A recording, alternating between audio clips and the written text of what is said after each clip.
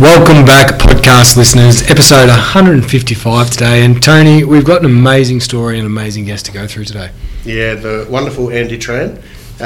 He is a gentleman who you could say has got his fingers in lots of pies, but he's also a wonderful, him and his family and the Vietnamese community in general are a wonderful, amazing Australian success story that we're actually going to start talking to Andy about more his journey and his family's journey. But the Vietnamese, I regard as probably the greatest refugee success story that Australia has ever seen. And in the discussion we're chatting offline before, Andy, even in the spaces of America and also France, also tremendous success stories as well. So we're going to touch on that today and a bit about Andy's story as well. Yeah. So Andy, welcome to the podcast. Thank you very much. Thanks for having me, and hello listeners. I'm pleased to be here. But Tony's a wonderful, wonderful gentleman, and when he reached out and said, he'd love to hear my story, I was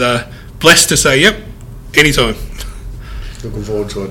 Well, what I want to start with is really the start in your family's journey, going back to your parents and grandparents and things like that. So obviously we touched on it earlier. You're from Vietnam. Were you born in Vietnam? I was born in 81 in Vietnam, and my family at the time, we travelled by boat. You see it on the news, everyone sort of has a stigma around it, and judging from my accent, I think you guys probably can't tell that I wasn't born here in Australia. But yeah, we travelled by boat out at sea. I believe it was 5 or 7 days. I was quite young at the time, but I always hear my parents tell these stories. We were out at sea.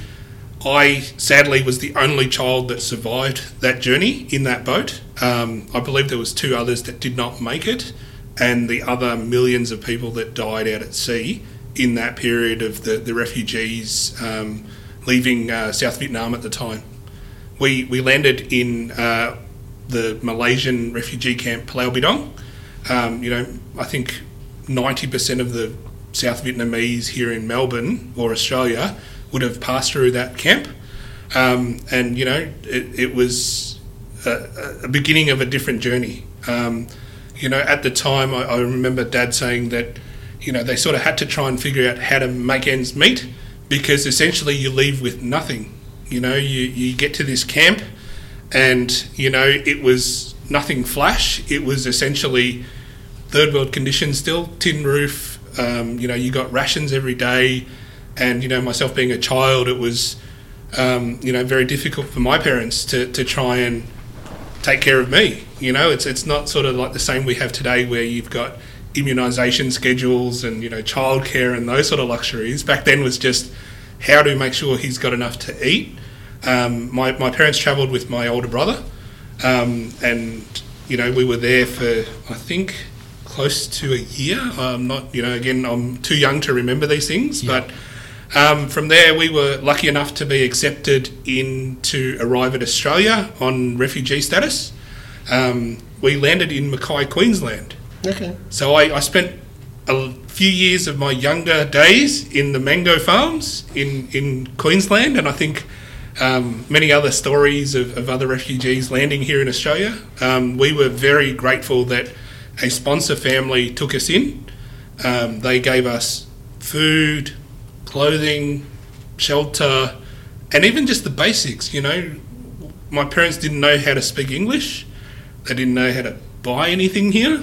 They didn't know how to catch a bus or buy a ticket. These are very simple things, and things like driver's licenses are very foreign to refugees, because it's very different. You've come from a war-torn country, and then you live in a refugee camp for close to a year. Your sense of reality is very different, and then you land in Australia and everything is available. This is an amazing country with so much opportunity.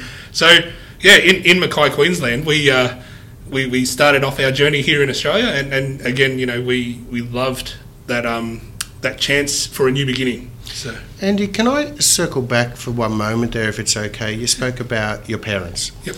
And obviously you being a real young'un, and I I actually reread the book. I first read it when I was about 21. My father bought it for me, Man's Search for Meaning by Viktor Frankl. And Willard, who is a real avid reader in here, I saw him post that he had just read it as well, and it prompted me to try and find my old copy, which I couldn't. And so I went and bought another one. I was so engrossed in it the second time round that I bought it for everyone who works here with us. So I bought like 30 odd copies, for a whole range of other people too. But one of the things, and the reason why I'm actually circling back to your parents and asking you this question as well, is that when I first read it as a 21-year-old, the first half of the book, if you've read it, I was filled with anger. That if I was to get hit in the side of the head by a Nazi prison guard, I basically had already said I wouldn't survive because I would have retaliated as a 21-year-old. Rereading it again as a 52-year-old father of two sons who are in their 20s, 23 and 25, completely different perspective. I would have made sure I survived and did everything possible to make sure my sons survived, my kids survived. So, when you talk about your parents' journey going to Malaysia, I know I've spoken to Viv about her. She was in the same place in Malaysia too, our friend Viv, and her family, but a parent's life is very different. It's not about them surviving. It's about them making sure their parents survive. Their children survive. Yep. Have you ever spoken to them about that? Interestingly, it's something that is ingrained in a lot of the Vietnamese culture. And as a child, you don't understand it. And, your example of being 21 and reading the book, you've got a very different perspective of it now. Yeah. It was this, I draw a lot of similarities with that and my father. He was caught trying to escape Vietnam. People were put into re-education camps and then, all that sort of stuff. And you kind of think, what goes through someone's mind to risk their life and their family's life for a better future? And, it's not that you're going to buy a ticket on a ferry and take a Spirit of Tasmania across the Bass Strait or whatever it is, Yeah. This is a life or death decision that you actually don't know if you're going to actually make it. And, for someone to really get to that point and make that decision, it's a crazy one. And I'm so grateful to have grown up here in Australia. And to be honest, I look at the war now in Ukraine and I think, do you stay or do you go? A lot of the people there are the same. And the parents would be thinking the same. Do I do what's right for my children, for a better future, for my grandkids? And, a lot of that I've discussed with my parents and I think a lot of the Vietnamese culture is always about family and, it's an interesting cycle. As a child, the parents always put you first. They sacrifice everything for their children. And, that's always been a Vietnamese cultural thing. And, growing up in Australia, I'm finding it's almost at a crossroads where Western culture is, independence. You grow up and you're taught to be independent. You look after yourself, me first and all this sort of different sort of thinking. But, that Asian or Vietnamese overlay, if you want to call it, sometimes comes at a crossroads, right? And then, like for me, I'm very grateful that my parents live with me. I made the decision to say, hey, Mum and Dad, come and live with me. I don't want you guys to be in a nursing home towards, your later years. They're not that old yet, but, I'd still like them around. And my daughter is very excited every day after school to see her grandparents and spend time and learn how to cook and stuff from my mum and those sort of things. And, yeah, it's one of those things where it's a crossroads of culture almost. And, so, Andy, what you're saying to me there is that it's you might be saying, subconsciously, me first, unless Mum tells me otherwise. Pretty much, no. It's me first, or Mum overrides everything. So, yeah, it's one of those things, and I think it's a amazing sacrifice that my parents chose for my future and my other siblings' future. And, that's something that we never forget. And it's almost a perfect segue, I have to say, to the museum that I've been working on. So the Vietnamese Museum of Australia is a project I've recently got involved with, and it's a fantastic project here in I'll say recently and passionately you got involved with Andy. Yes. Yeah. And, you know, it's an amazing project. And, you know, the thing that really spurred me on was actually my daughter, because she asked me the question, you know, through school they have Harmony Week and they have International Refugees Day at school. And, you know, when she found out that, you know, her dad was a refugee, she was shocked. She couldn't believe it. She said, "Really, Dad? Are you a refugee?" And I said, "Yeah, sweetie. You know, I'm one of those people that arrived here on a boat. You know, it's." And she couldn't believe it. And I think a lot of that is important to capture and retell that story, because otherwise it'll get lost. You know, a lot of the generation now is all about digital and iPads and YouTube and TikTok and all that other stuff, and they forget the reality of it all. And you know, I think some scenes that really shook me up in the last couple of years was the scene from Afghanistan. I'm not sure if you guys remember the scene where the US Army left Afghanistan. Yep. That brought back some real horrific memories for my mum and dad. They started to cry. Mum started to cry watching that on the news because it was so closely resembling the fall of Saigon. And, you know, recently with that war in Ukraine, you know, you just kind of think in this day and age, you know, you would think that we'd be past beyond that kind of level of atrocity and that sort of stuff. But yeah, it's something that will always be around, sadly. One of our clients is now retired Major Joel Bell, and he was the last Australian officer to leave Afghanistan. So he was in charge of the camp that was getting all of the evacuees out of and the Afghan refugees out of, and yeah, he actually has had to leave the service after that. He's a lovely guy. In actual fact, he's now in contact with SSI, Settlement Services International, about how can he sponsor some of these families that he's got some of them out here. How can he sponsor to get him personally to be able to get the others out here now too? So he spoke about that, and he said it is horrendous. He said to some people to have to say no. He said to be put in that position, you know. So, and he said, you know, and the story was one of them was a case of, yes, you don't have your papers, but I know who you are. You're coming in. Yep. We will find the papers for you. We'll get all that. I know exactly who you are. I know you've been working for the last 5 years, and I know if I don't allow you in, the Taliban will kill you. Yep.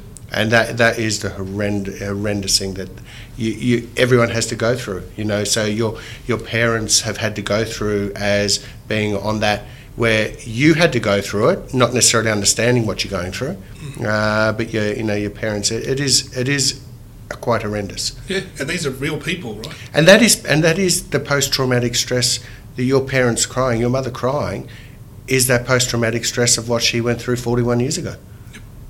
You know, so it's she knows that. You know, she just imagines, you know, that flow-on effect. What happens next? Because she's experienced it. She hasn't just not watching it on TV. She's experienced it. You know, so but can I circle back once again to your parents? Yeah. Okay, so it's you know, I've spoken on a number of occasions on these podcasts about the migrant journey to Australia. So my parents came here with an empty suitcase, but they weren't fleeing. War. They actually chose to come here. They came here with, as my dad said, they came here with nothing, and if they didn't make anything of it, well, they just leave with nothing. But they had a place to go home to, if that was the actual case. Your family didn't, but one thing I do know about the Vietnamese, your parents' generation when they first came here, their work ethic. Their work ethic, they would be working. I remember Bao telling the story here about his, you know, he'd come home from study and his parents are in the garage sewing for 20 hours a day. And, you know, that work ethic that is just unbelievable that comes through. But it wasn't just their work ethic that gets ingrained in you as their children. There was also expectations put upon you by your parents as well.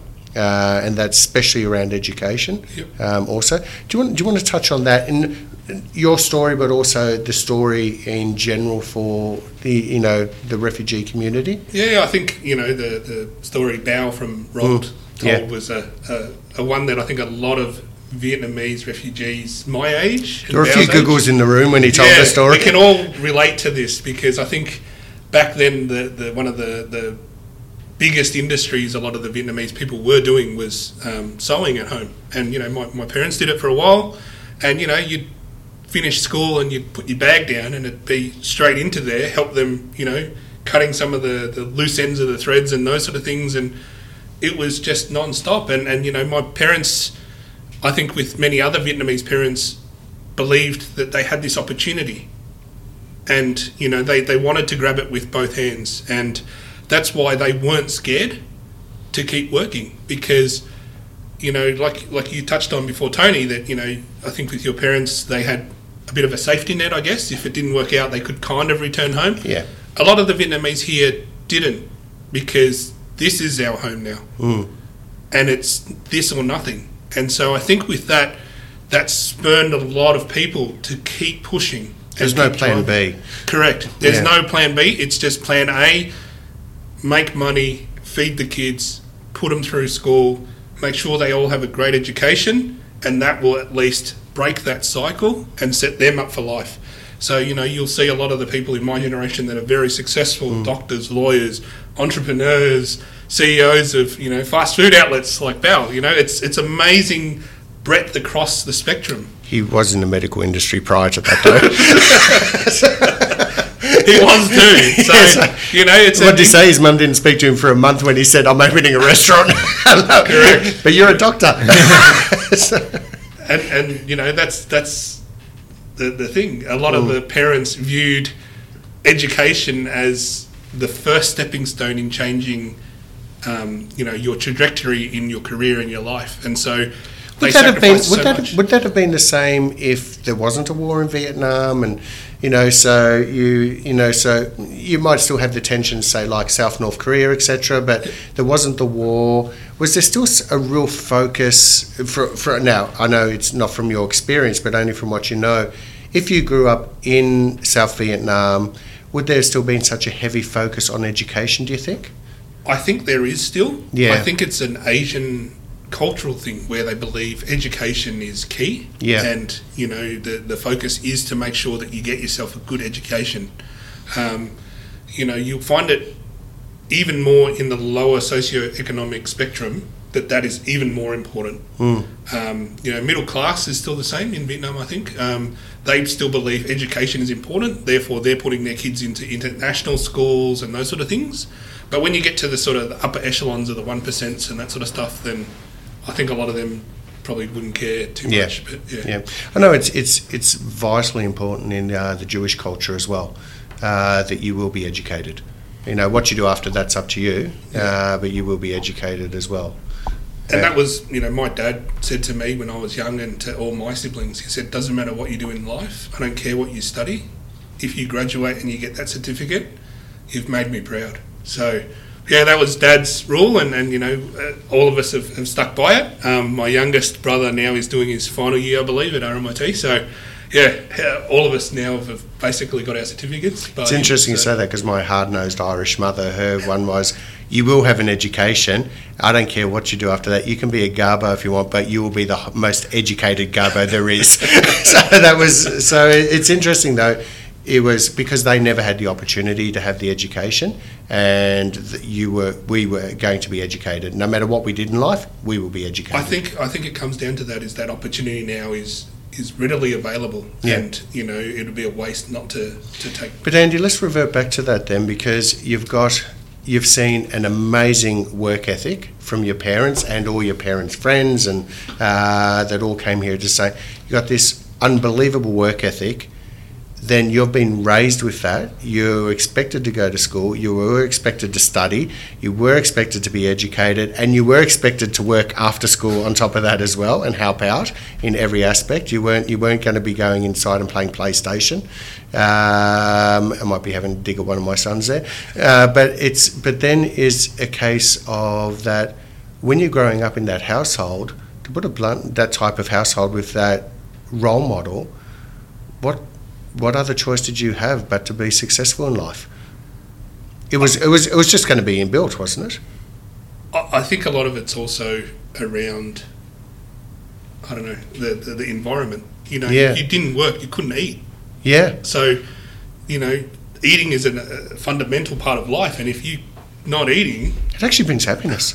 It actually brings community. It brings family. Yeah, So and it's one of those things where, that work ethic and the drive is second nature, and you know, it's something that you just don't even think about anymore, and it's just, you know, you just go out and you just smash it, and yeah, like as a child, I did that, and you know, coming home from school, trying to learn your times tables, and you know, cutting threads off bits of, you know, clothing at the time was all part of it, and you know, a lot of people look at that, and you know, growing up in Geelong, so how much pocket money did you get for doing that?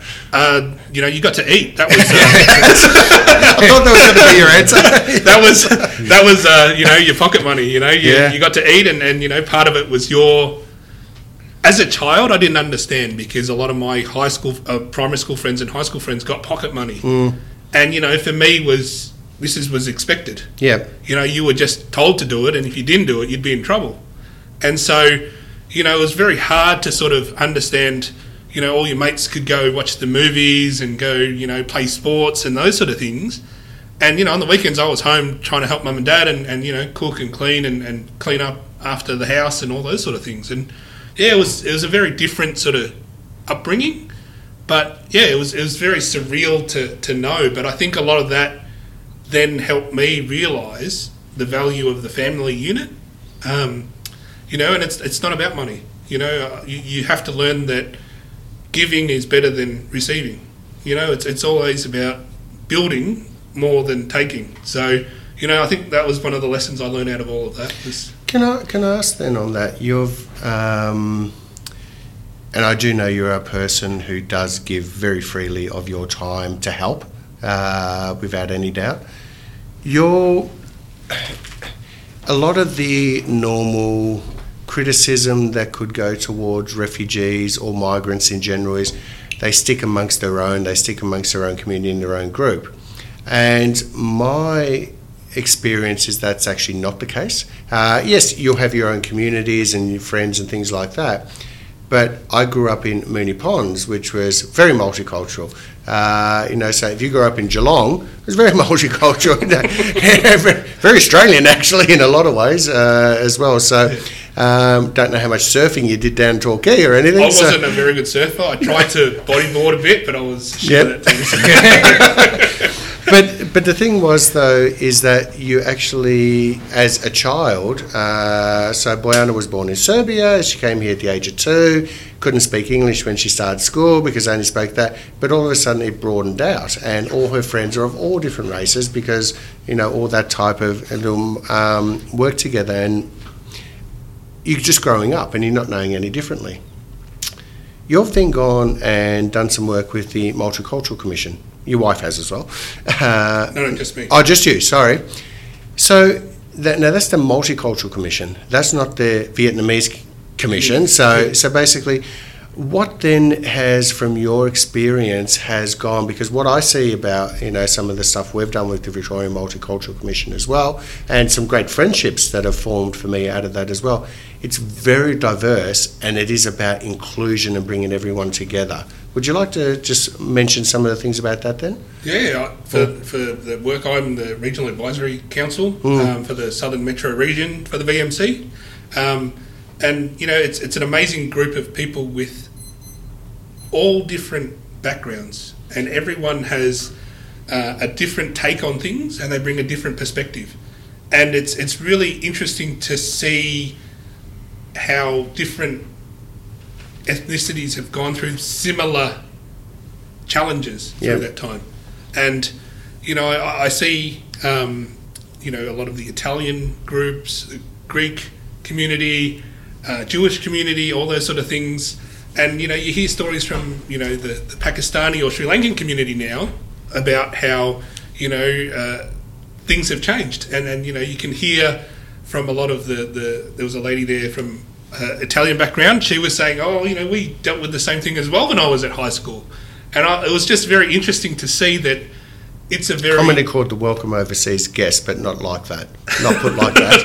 Not really put like that, right? But, it was the same thing. And, you know, she was talking about how, you know, people used to to joke around when she brought spaghetti to school and those sort of things, right? And then, for me, I had, Mum tried to make like a Western lunch, which was like a sandwich and that sort of stuff. But Vegemite sandwich. Yeah, she tried to make. I'm not the biggest fan of Vegemite,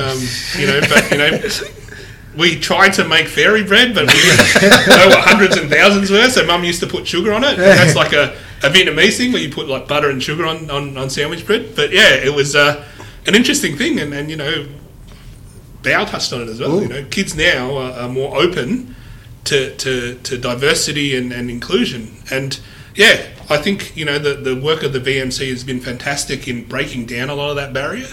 And this is a topic where we met last week to discuss around mental health for a lot of the multicultural communities. The challenges around people not talking out about it, having advertisements that are culturally specific.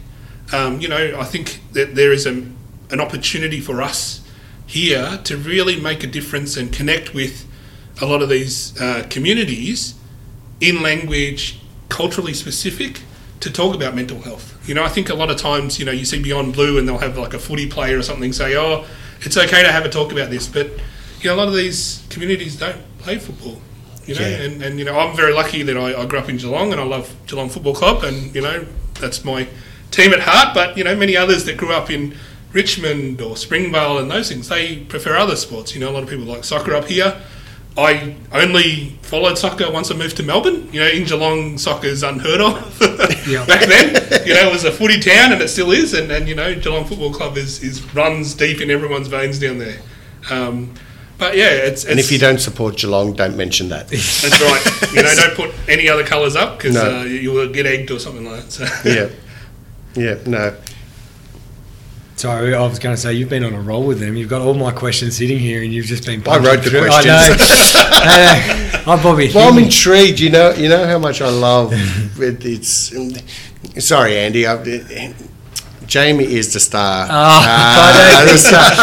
He goes through it every time. And He's the star here, but it's just like... I can see the passion come through from you, Tony, and that's it is something... There's a few things that I'm passionate about, history being one of them, but these stories, and I love the stories because that's what actually makes it... That's what I grew up with in Moonee Ponds. That's what makes going down to University Cafe in Lygon Street and having, a carbonara or going and having rolled a few too many times, probably 2 per week. But these are things this is what makes Australia and what makes Melbourne and what makes us such a wonderful and unique country at the same time. Well, my question was actually going to be, before we got on to the next few ones, was around the cultures and I guess integrating into Australian life and how you found the Australian culture, I guess, when you were young and growing up with that, because I always laugh, I'm a sort of bogan country guy in a sense, but there is differences within the cultures. There is, but to be honest, growing up I didn't really know much difference. Being in Geelong is a very... blue collar back then. Yeah, very blue collar. Your family either worked at Ford's or one of the other... And you broke for Geelong. Yeah, and that was really it. And, a lot of Catholic people down there. I'm Catholic myself, so you go to church on a Sunday, and the community was very tight knit around that sort of stuff. And I really didn't know any different. It was sort of strange growing up because I knew that when I looked in the mirror I was different, but you go home and it's different.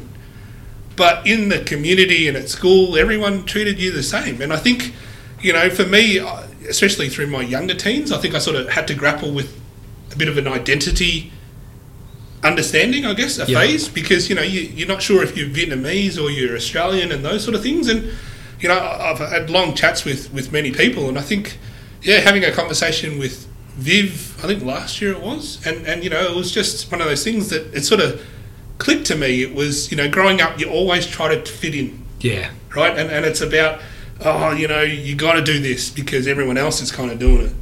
But I think, in the last couple of years, I've really understood the fact that, I actually belong here, and everyone else has treated me that way. And then you reflect on all the things that happened as a child, and you're like, oh my God, all my old high school mates, they don't know any different either, and they treated me as one of them, and I have so much love for all those guys, and even my mates up here, it's all the same. And I think that's part of that Australian culture Yep. of, you're all mates, right? Just don't be a dickhead. You're either a good guy or you're not. You're either a good guy or you're not, and you always stand up for your mates and those sort of things, right? And for me, I don't know whether or not it was a bit of a refugee complex, if you want to call it that, of trying to fit in, because for my other siblings, they're all born here, so they don't really face the same things because they're born here. Yeah. Whereas for me, everyone's sort of style, you're not born here, and I always used to feel a little bit strange about it, but I've realised now, what, it's actually me that's the problem, not anyone else. Yeah. So, yeah. I do remember saying to both Viv and Gian some 25 years ago, I said, you do realise that your children could end up marrying blonde, blue-eyed Australians and will most likely have real ochre Australian accents, don't you? And Viv goes, I never thought of that. But she goes, but it's true. It is, and like you hear my accent, right? And Yeah. you wouldn't know any wiser if you hadn't seen me in public. And That's right. my daughter, she always has a crack. I used to work at the Melbourne Trading Post. I don't know if you guys ever remember that old Australian institution paper that came out on a Thursday morning. Sold a wetsuit through that once. Yeah, it was an awesome paper back in its heyday. But I go and visit Frankston, Funky Town. I don't know if you guys know Franga. I do. Yep, I do very well. Had a bike stolen there once. And I take my daughter out there, and she jokes around with some of the bogan sort of accent too, and it's one of those things, and it's part of what it is now, right? Yeah. And I think it's part of this melting pot of Australia. Yeah. I have travelled many places across the world, and I love coming back home, and mainly because of the food, right? You have the best produce in the world, and probably on par best chefs from around the world using Australia's best produce to create dishes that are probably on par, if not better, than overseas. You got beautiful clean restaurants and all the nice trimmings here. And I always love, like, one of my best mates, actually my best man at wedding, he barmies. He's really one of dim sims, barmy. That's the top two categories of the foods that he eats, and has clocked Melbourne in regards to eating barmies around. So I've got a funny story around that, Jamie. You went over to Vietnam, and he goes, I don't like it as much. He goes, I like how they're doing it here. He goes, I just think it's just awesome. So it was just funny as you were talking, different flavours and different cuisines. And I've been rewatching the Jamie Oliver series is from the 2000s, and it's funny, he's in London and he goes and gets a barmy, and they're doing it different there, and he's talking about how cultures took their food around the world, and then then where they were, they sort of changed it up a bit to use that local produce. It's amazing. And you sort of touched on the dim sim and the banh mi. I remember in high school we used to buy dim sims and put them in bread rolls. I'm not sure if that's an Asian thing or an Aussie thing or whatever, but that was something that that was a St Joe's Abbotsford thing too. It was a fun thing that we did, and it was sort of a dim sims in white bread rolls, or chicken twisties or cheese twisties or even chips, sandwich chips. That was what we used to eat at high school. So moving on to sort of some of the work we're doing, we touched on the work that you've been doing in the museum, but you've also been part of putting together a young Vietnamese professional chamber, and we had you guys in our office about a month or two ago. A couple of months ago now. Yeah. Do you want to touch on that and the work that you're doing there? Yeah. So I think one of the challenges a lot of the Vietnamese Australian people face, I think, in the commercial professional world is around representation and mentorship. And I was very lucky growing up that I grew up in Geelong. I worked in timber yards and milling yards and those sort of things. And I still remember the foreman Gary. He was a tough bloke, Gaz. But I learned a lot from him too. It was that lesson of mentoring and teaching a different generation that really inspired me to move forward and say, you know what, you have to then try and do something. I remember reading somewhere that you sort of live three phases in your life. You have an early age phase, which is about learning, and then you're sort of at the middle of the road where it's about doing, and then when you get to the later years, it's about teaching. And it's that cycle that then keeps going. that really helps build and nurture the future.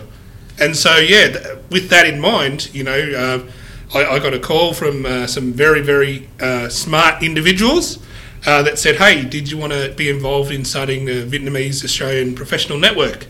And that's where the idea was born. And we had the sort of a soft launch here. So thank you, Tony, for opening your offices and being very generous to us. Our absolute pleasure. The beautiful views and whatnot from the boardroom was fantastic. It really set the tone for our first meeting. And, the idea is to really bring together a lot of individuals that want to contribute and also want to get something out of it for themselves. So that's sort of the focus around the Vietnamese Australian Professional Network.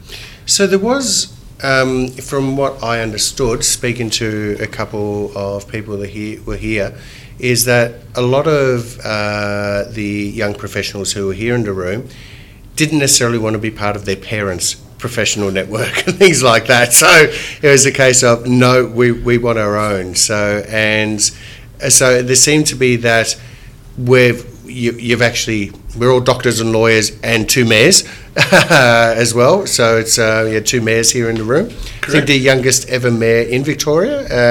Yes, we had Councillor Anthony Tran. Yep. And Councillor Jasmine Nguyen. So Bringbank and Maribyrnong. Yeah, so it's Jasmine's Maribyrnong, correct? Or I think Jasmine was she is Bringbank? Okay, now she was, I believe, the youngest ever elected mayor. She is. Yeah. So I think Anthony was for a short period, and then she got elected. And I believe. She said, "Damn him, I can do better." So it's. But they're wonderful examples of young Vietnamese Australians achieving great things. And they're. Yeah. And beautiful people to speak to. Yeah, lovely people. Oh, so much energy and so much. You've seen the amount of work that they've put in as well. They're not just token mayors and councillors. They're putting in hard hours and long hours of work to get things done for their constituents. And contrary to the belief out there, mayors don't get paid a huge amount of money.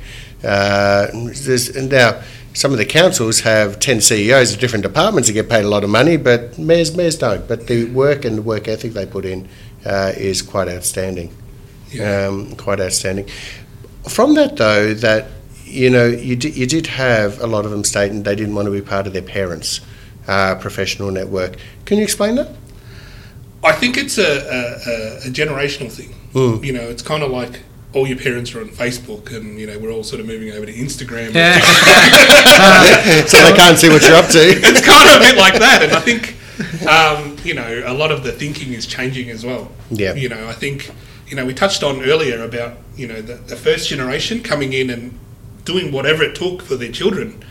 I think for people in my generation and a bit younger, we're very lucky now, and we're very established now. So my daughter plays sport. My daughter has the opportunity to play games and do these fun activities. And I think sometimes that thinking of the olden days is a bit outdated in some respect. There is still a lot of value and a lot of lessons to be learnt from that, but I think you do have to sort of try and evolve it a bit to modern day, and I think this is where those differences come about.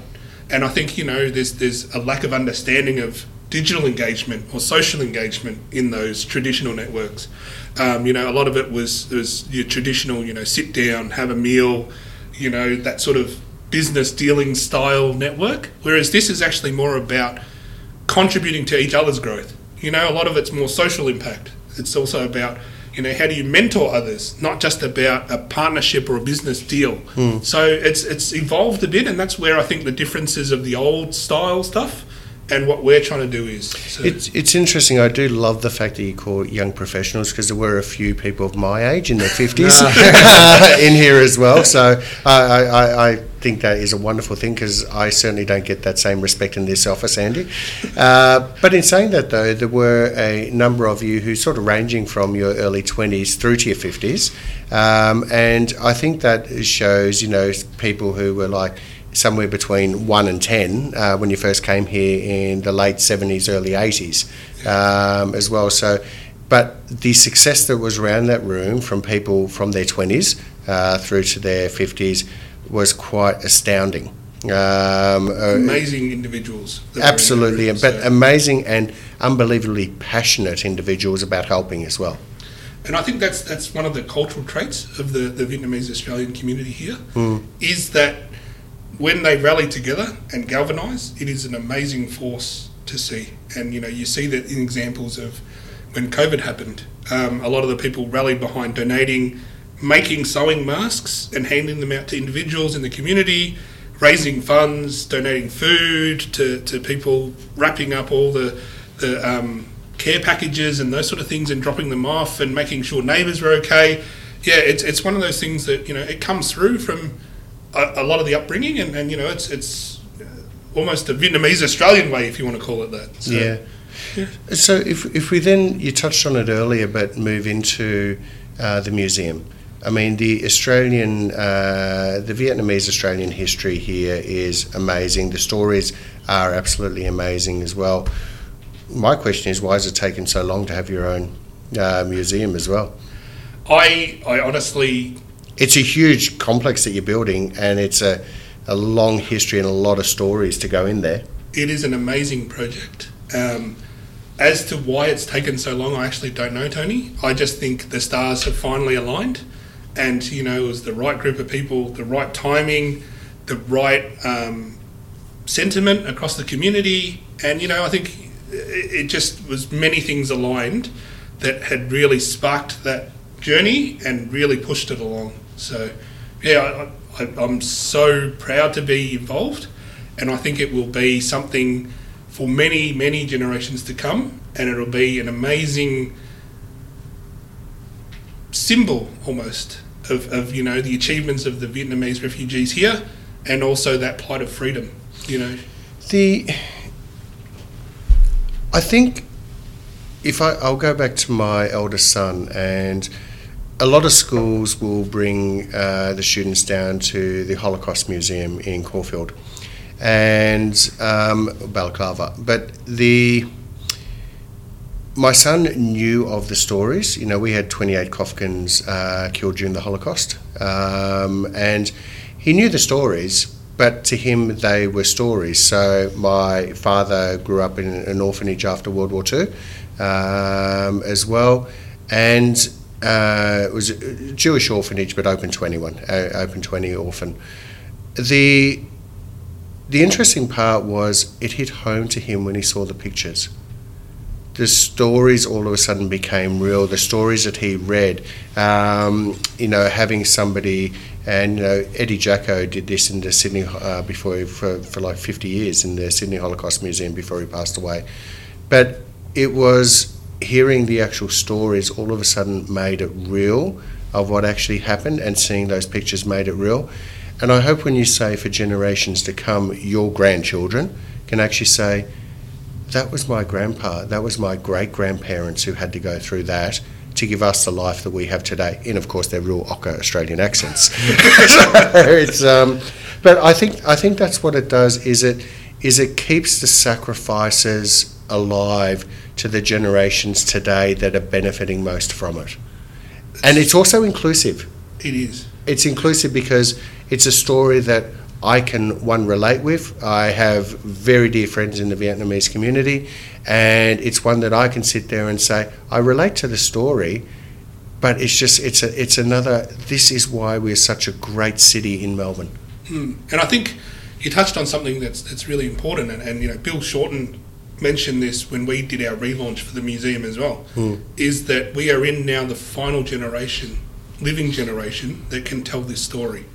And, all credit to Bill, it was just an amazing observation of his, not being Vietnamese and everything, but he sees every day in his community that, this is it. I was a child at the time and I'm grown up, but, this is it. We are the last of the boat people generation to arrive. And if we don't capture that, and if we don't have a place to keep all the artefacts, history will slowly disappear. And, it's a shame if it does. So, yeah.